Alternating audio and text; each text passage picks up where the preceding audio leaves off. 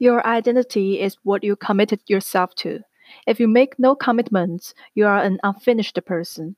Freedom and obligation, liberty and duty, that's the deal. It's a popular view today that the important thing is to find out who you really are, to liberate the real you. But self knowledge isn't enough. You build meaning into your life through your commitments, whether to your religion, to your conception of the ethical order, to your loved ones, to your life work, to your community. Gandhi said, "Almost anything you do might be insignificant, but it may be very important. It may be very important that you do it." What he was saying, I think, is that you can't know the end of your efforts, but you have to make an offering.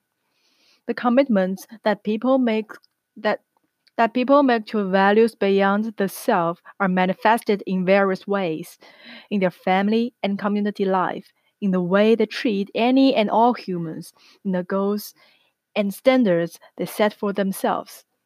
There are men and women who make the world better just by being the kind of people they are.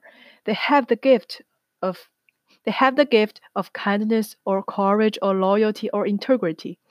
It really matters very little the whether they are behind the wheel of a truck, or running a business, or bringing up a family.